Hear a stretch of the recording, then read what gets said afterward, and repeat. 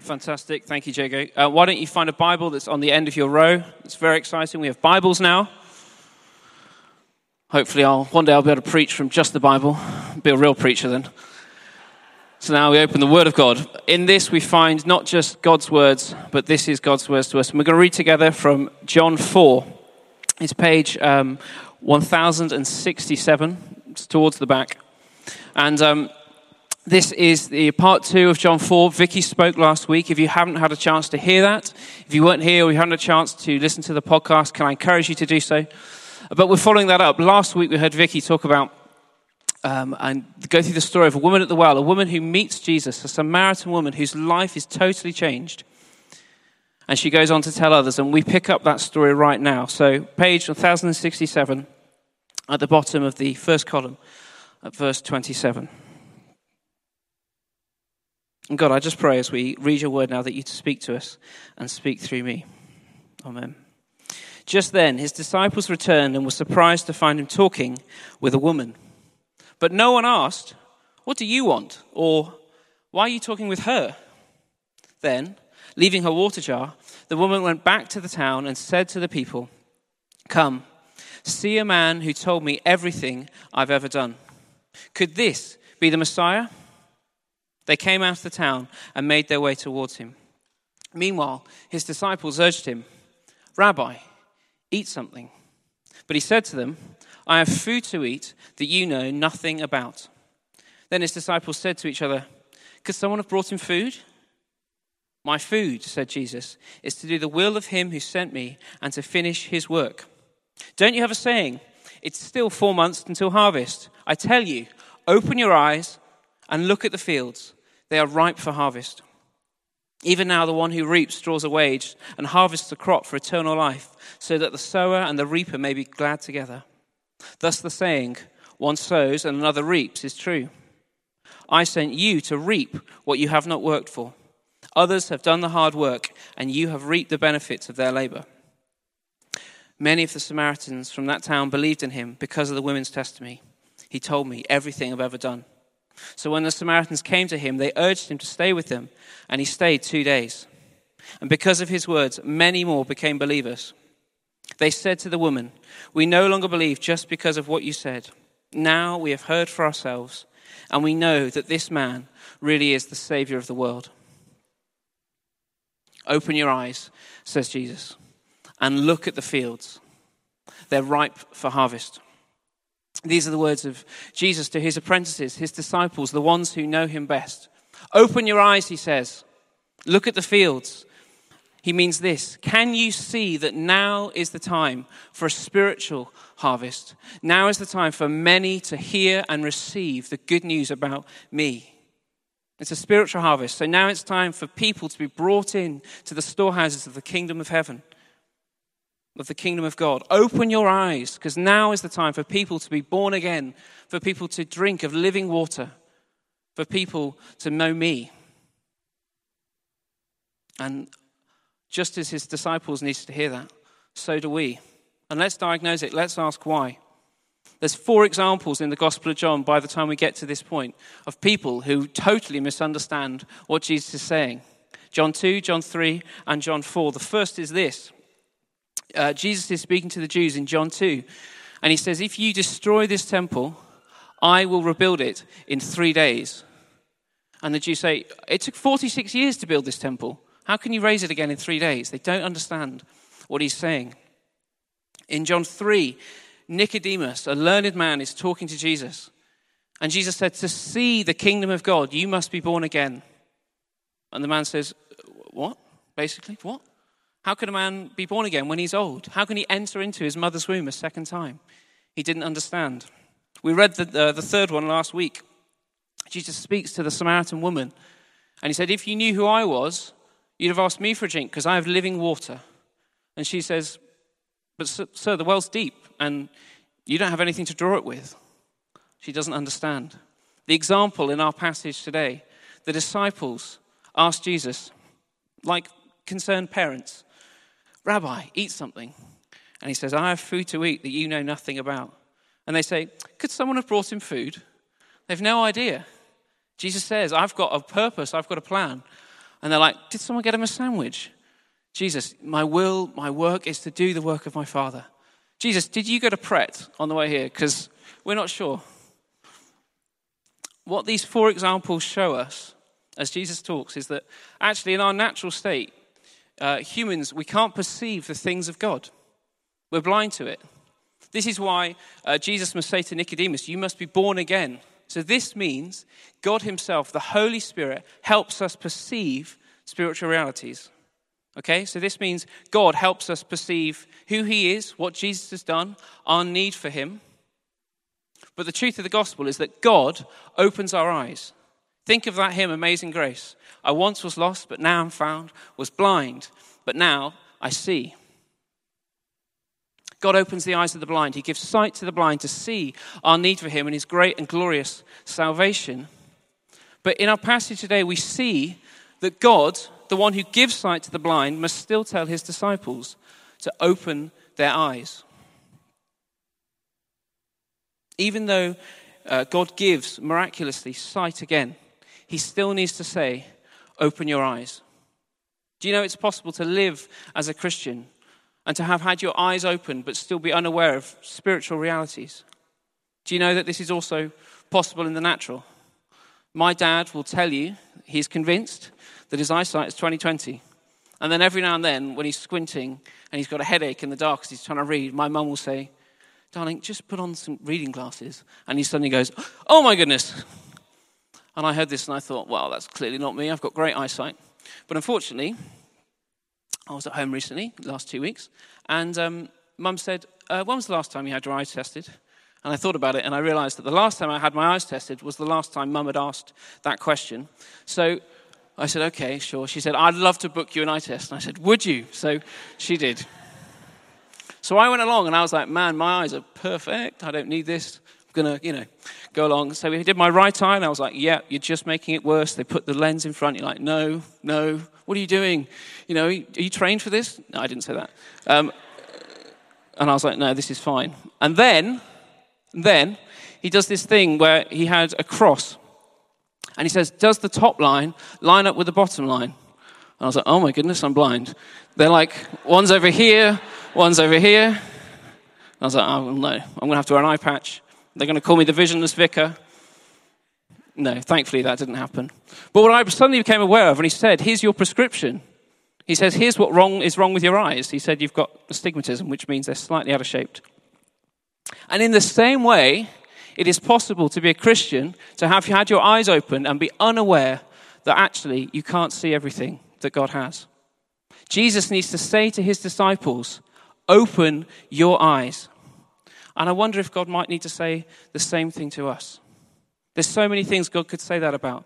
I'm so glad that as Mel prayed tonight, she just spoke truth about what God has done for us, about who we are in him. We need to open our eyes to his love for us, but specifically in this season of life, in this season of the church, especially as we think about Alpha and Tri-Church Sunday, we need our eyes opened again to the reality for the world's need for the saving grace of God. But see, in our passage, Jesus doesn't just say, open your eyes to the need of the nations. He doesn't just say, look to the brokenness. He says this, open your eyes and look at the fields because they're ripe for harvest. So even as Jesus tells his disciples to become aware, open your eyes to reality, he's telling them not just look at the brokenness, he's saying, look, now is the time for a spiritual reaping. So it's a promise of power. It's full of hope. It's full of faith. It's full of potential for God to act. It's full of a promise.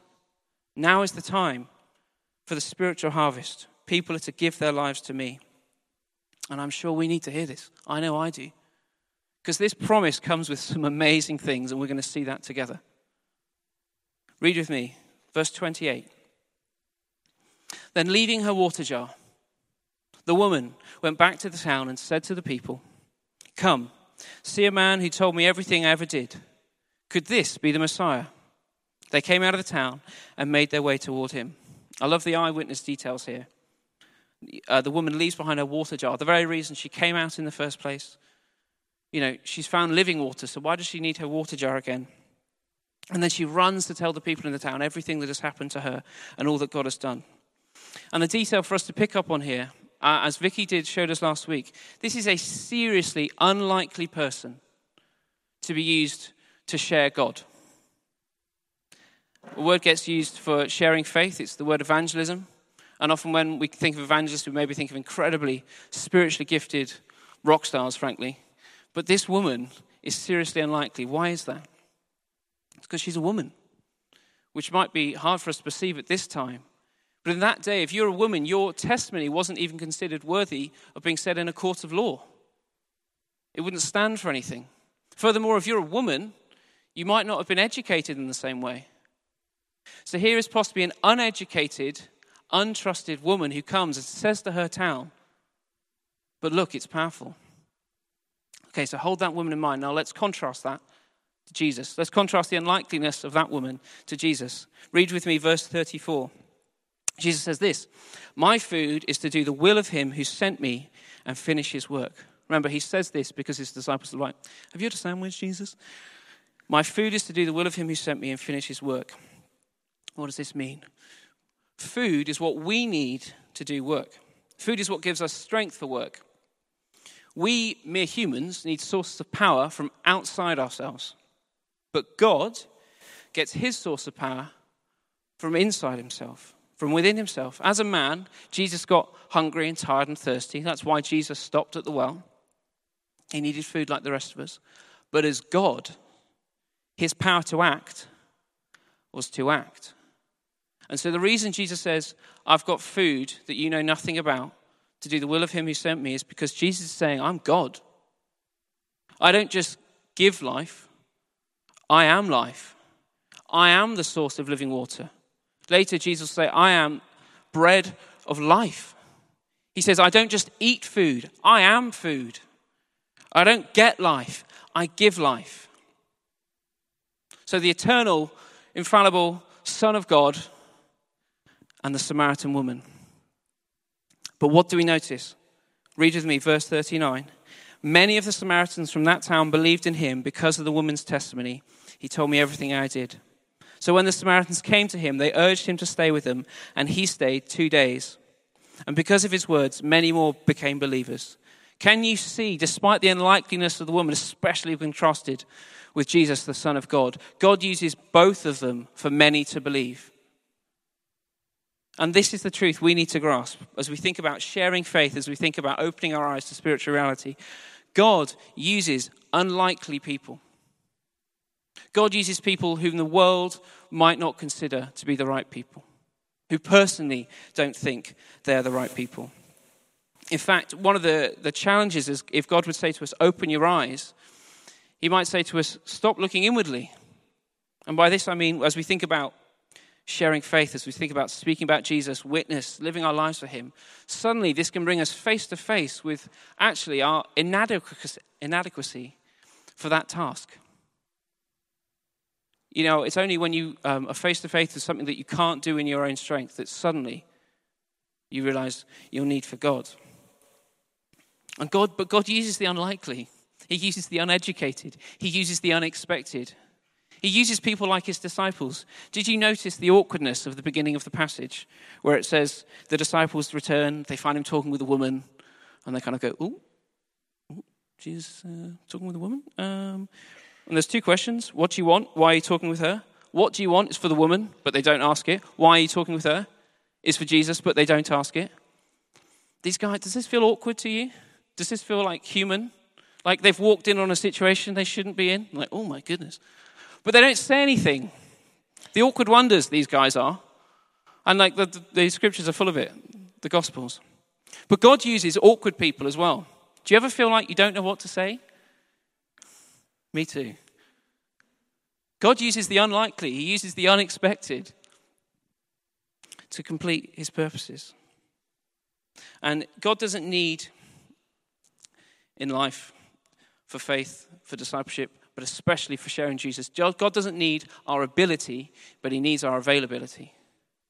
It is such a powerful thing when, as followers of Jesus, we say yes to his plans and purposes in our lives, and we say yes to being used by him, no matter how unlikely we feel. Do you ever feel unlikely? Every now and then I'll have this very funny conversation with someone, where I'll meet them, and there'll be someone I knew from university. And we'll share about what we're doing. And as I mentioned many times before, I'm working for a church, trained to be a vicar. And I'll share this with someone I knew, played hockey with, was on English with or something.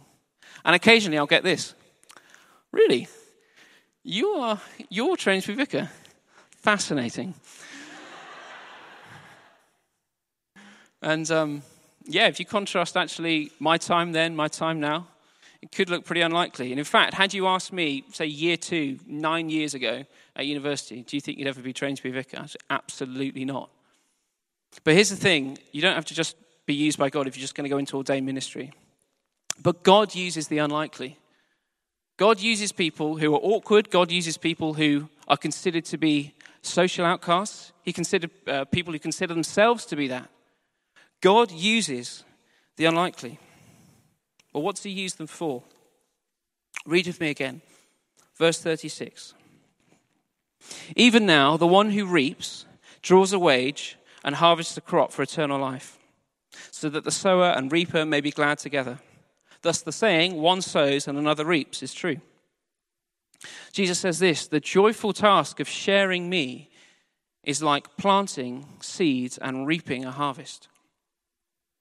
And this is God's economy. One sows and one reaps. Now, what are the seeds? Well, the seeds are the words of God. How do we know that? Well, we see it in this passage, and we see it testified to elsewhere in Scripture. In this passage, we see, verse 39, that many Samaritans believe because of the woman's testimony. What she says, come see a man who told me everything I ever did. Her words. Secondly, verse 41. Why do many people believe? Because of what Jesus does? It says because of his many words. Because of his words, many more became believers. And this is affirmed elsewhere in Scripture. Do you remember that parable that Jesus tells in Luke 8? And he's talking about it's called the parable of the sower, and he uses imagery of someone, a farmer, of seeds, and of soil. And he says the seed is the word of God. The soil is the farmer is the person giving it out, testifying, and the soil is like our hearts. And this is what God does. God uses unlikely people for this process of sharing his words. And this is how people receive faith. It says in Scripture, faith comes from hearing. People hear the testimony about Jesus. Now, as we emphasize hearing, as we emphasize words, how do you respond? Because often our right response will be, as you think about sharing your faith and living a life that shares God with other people, often we'll say people don't just need to hear about God, but they need to see his love demonstrated in tangible acts of mercy, justice, and kindness. Absolutely. In fact, that's a truth that we need to grasp more and more. In fact, we're so unaware of it sometimes in the West, because around the world, the need that people have is staggering. I heard a testimony from a lady on Thursday evening who's speaking about a situation I was so vaguely aware of. Myanmar, there are 750,000 refugees who've gone over the border into Bangladesh. Such need. And people need to see and receive the love of God. Absolutely. But what Scripture also affirms is that they need to hear the testimony about Jesus Christ. They need to hear good news. And this can be testing for us, can't it? Because I think in this time of life, in 2018, we live in a time when external truth has been kind of devalued. And by this I mean is that when it comes to the big questions of life, of purpose, of meaning, of truth, we say, or society says, find your own truth. What is true to you is true. Oprah, God bless that woman, says this, you need to find your own truth. You know, this is you do you, 2018. You do you, boo. You know, if that's true for you, oh, good for you. You do you. And this idea, you do you, boo, that is antithetical. It is the opposite to the gospel. And we have to be careful that we don't, as that is communicated to us in so many ways, we have to be careful that that isn't the value that we take on. Because this is who Jesus is. Let me show you why. Verse 42, read with me. They said to the woman, we no longer believe just because of what you said. Now we have heard for ourselves, and we know that this man really is the Savior of the world. Do you see that claim is made about Jesus? He's not just a personal Lord and Savior. He's not just someone's truth. He's not just your truth. He's the Savior of the world. Can you see there's two types of truth going on here? There's like a subjective truth and an objective truth. Subjective truth, that's the what is true for you thing. But the claim about Christianity, the claim about Christ, is this objective truth. Jesus is the Savior of the world. Everyone needs to hear that. And that's why Jesus will talk about sowing and reaping, the word of God, because people need to hear about Jesus. And we need to, as we interrogate that possible belief we have around, what is true for you. I mean, I see it all the time. I said to someone, I was at a pub last week, I met someone for the first time, we're talking about what we do, and I just sort of said, he said, oh, how did you get to do what you're doing? And I sort of shared my story, and at some point I said, and Jesus has changed my life. And he said, in a way that was kind, but was slightly patronizing, oh, good for you. And he meant it, and I don't distrust him, but he said, good for you, and he said, I'm sure he has. But can you see the difference? The Christian claim isn't just that he's my Savior or he's your Savior. He was also the Savior of the person that was listening to me, that kind man. Do you see the difference? There's an objective truth. And there's a second thing that we need to address here that I sort of see in our culture as we think about this. It's that we are tempted to think that everyone really is all okay. Really, actually, if you sort of get under the surface, really we're good people. Or the other way to think about it is that, well, actually, there are some bad people in society, but really, I'm okay. But the Christian claim is far bigger than that. The Christian claim isn't just somehow that we are okay, really we're all good people. It's actually that we're made in the image of God. We bear the hallmarks of divinity. And yet we've so fallen short of the glory of God. All have sinned and fall short of the glory of God. And so, in fact, Jesus will say, it's in the chapter before, whoever believes in the Son has eternal life, but whoever rejects the Son will not see life, for God's wrath remains on them. Let us not believe the lie that Jesus was all meek and mild. I mean, you saw the way he dealt with the woman at the well last week. He called out her past, but he didn't condemn her. But at the same time, there is this line for Jesus. Whoever accepts me has eternal life, but whoever rejects me already stands condemned. There's a thing that can happen when we contrast in Scripture, say, the writing of Paul and Jesus. We can sort of contrast, well, Jesus is all inclusive and love. And yeah, he was inclusive of those whose society is rejected. But he's also firm in the truth that people needed to receive him. And so, it is an objective truth that we need to tell people. That Jesus is the Son of God, that Jesus is not just a personal Lord and Savior, but the Savior of the world. And this is the thing, God will use the unlikely to do the unbelievable. God will use the unlikely to do the unbelievable, because as we talk about God, as we share about him, God will speak to people. You might have experienced this yourself. Have you ever heard a sermon and you're like, wow, that could have been written just for me? Have you ever read a bit of scripture and you're like, this could have been written specifically for me? God speaks through us. In Revelation 3 where it says, here I am, Jesus, this is Jesus speaking. He says, here I am, I stand at the door and knock. If anyone hears my voice and opens the door, I'll come in and eat with that person. If anyone hears my voice, he says. And guess what? People hear the voice of God through what we say. Isn't that unbelievable? This is why I love the imagery of a seed. A seed is so unassuming, it is so small. And yet when we speak of God, it goes into someone's heart. A seed carries all the DNA needed for another plant to grow. Think of the potential of an acorn to grow to an oak tree. There is incredible power in what we say because God speaks through us. Have you heard, it's like this, have you heard this before? There was once a mouse who crossed a bridge on the back of an elephant, and the bridge shook like crazy.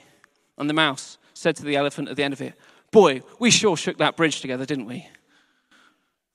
In the same way, In the same way, when we speak, God speaks. Seeds, words of truth. God uses the unlikely to do the unbelievable. Do you ever feel that way about your own? How do you feel about your own testimony, the word that gets used to share your story about God? Do you notice it is the testimony of the woman that leads people to encounter Jesus? She says, come and see a man who told me everything I ever did. And they do. And they meet him. And then they say, wow, this guy's the savior of the world. Do you ever feel like, maybe especially if you've grown up in church or if you've been in Christian a long time, do you ever feel like your testimony might not be that powerful? I mean, I really relate to that. I was 5 years old when I gave my life to God. I've sort of known God for as far as I can remember. What do you notice about the woman's testimony? What do you notice about it? A woman says to people, this man revealed to me everything I've ever done. Can you imagine saying the same things to your friends? Maybe with the details of it. Actually, God revealed addictions in my life. God revealed brokenness. God revealed some relationships that I shouldn't, things I've done. God revealed my sin. Does that feel like it's powerful? The truth is, because when we speak, God speaks. That can be incredibly powerful. In fact, our subjective truth, the thing that we've experienced, testifies to the Savior of the world. And this is why God can use a woman who says, my life has totally changed. Could this be the Messiah? And God can use us to do the same thing. This is why. Because God's command to us to open our eyes is not just look at the brokenness of the world, become aware of everyone's need and your need. It's become aware to my power that is available for the salvation of many. Read with me, verse 35. Don't you have a saying? It's still 4 months until harvest. I tell you, open your eyes and look at the fields. They are ripe for harvest. Even now the one who reaps draws a wage and harvests a crop for eternal life, so that the sower and the reaper may be glad together. And Jesus says this, there are natural processes. In the natural, there is 4 months from planting a seed till the harvest time. But God works with supernatural timing. Jesus collapses sowing and reaping into one and says, now is the time. Now is the time of salvation. And this is why he says to his disciples, open your eyes to this reality. Though in the natural it may look like the harvest is months off, now is the time for people to receive me. And the crop that is brought in is not just lives changing the here and now, but eternal destinies changed. A crop for eternal life is brought in. And the reason Jesus can say this to his disciples, and the reason Jesus can say this to us is because of this. Verse 38, I sent you to reap what you have not worked for. Others have done the hard work, and you have reaped the benefits of their labor. What does this mean? On the first hand, can you see that as Jesus, that is God, talking about sharing faith, talking about sowing seeds, he says it's hard work. Do you relate to that? Do you have people that you've talked to for years and years? Do you have colleagues that you've prayed for? Do you have flatmates that you've prayed for? Do you have siblings? Do you have parents? It can be hard work. And God acknowledges that. So hold that on one hand, the reality of that. But on the other hand, he says this, I've sent you to reap what you have not worked for. This is so powerful. What he's saying is, you enter into the work of someone else. Someone else has done the hard work. It is now just for you time to bring in the harvest. What is he talking about? Well, commentators will say that as he's speaking to the disciples, he might be talking about Elijah, the prophets, John the Baptist. He might be talking about the woman. He might be talking about himself. But really what he's talking about and what it would mean to us is when Jesus says someone else has done the hard work and you enter into the labor, he's talking about himself. Does this not sound like the gospel to you? I sent you to reap what you haven't worked for. Others have done the hard work and you have reaped the benefits of their labor. Jesus has done the hard work, lived a life we could not, died a death we deserved, risen from the grave, now seated at the right hand of the Father. And to all who call on his name and trust in his righteousness and not their own, they will find salvation. To the one who does not work, says the book of Romans, but trust the righteousness of God. To the one who does not work. Jesus has done the hard work and we reap the benefits of his labor. So can you see that sharing faith is just the same as receiving faith? It's a work of grace. It is a work of grace. It's the mouse on the elephant's back. It's God working through unlikely people. It's God working through the unexpected. It's God working in very small ways. It's God working with seeds, which are tiny things. And through that, we get to see people saved. Because we need to hold this together. On one hand, we need to see that Jesus says one sows and one reaps. And in fact, that applies to all of us. Whether you feel like you're gifted with the gift of evangelism or not, we're all called to play our part. And it might be very small, but it is testifying to who God is. Remember the objective truth.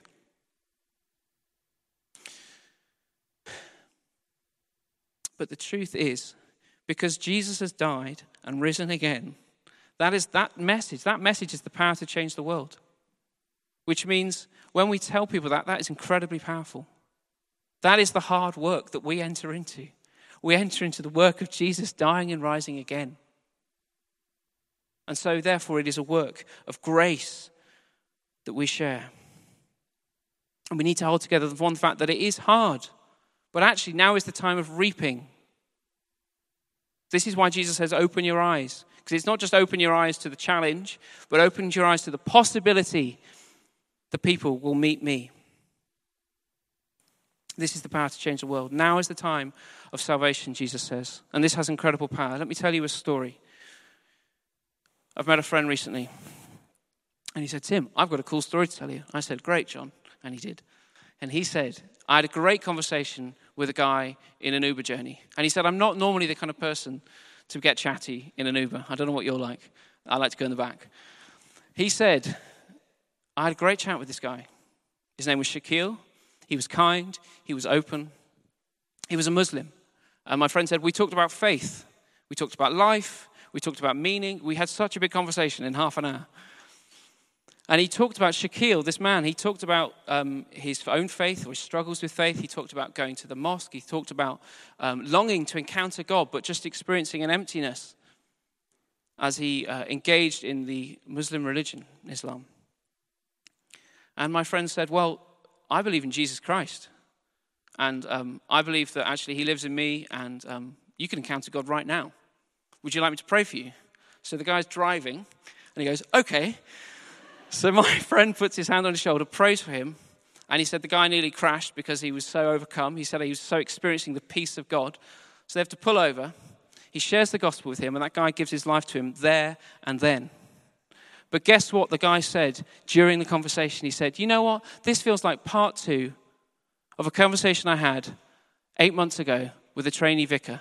What was his name? He lived down in Clapham.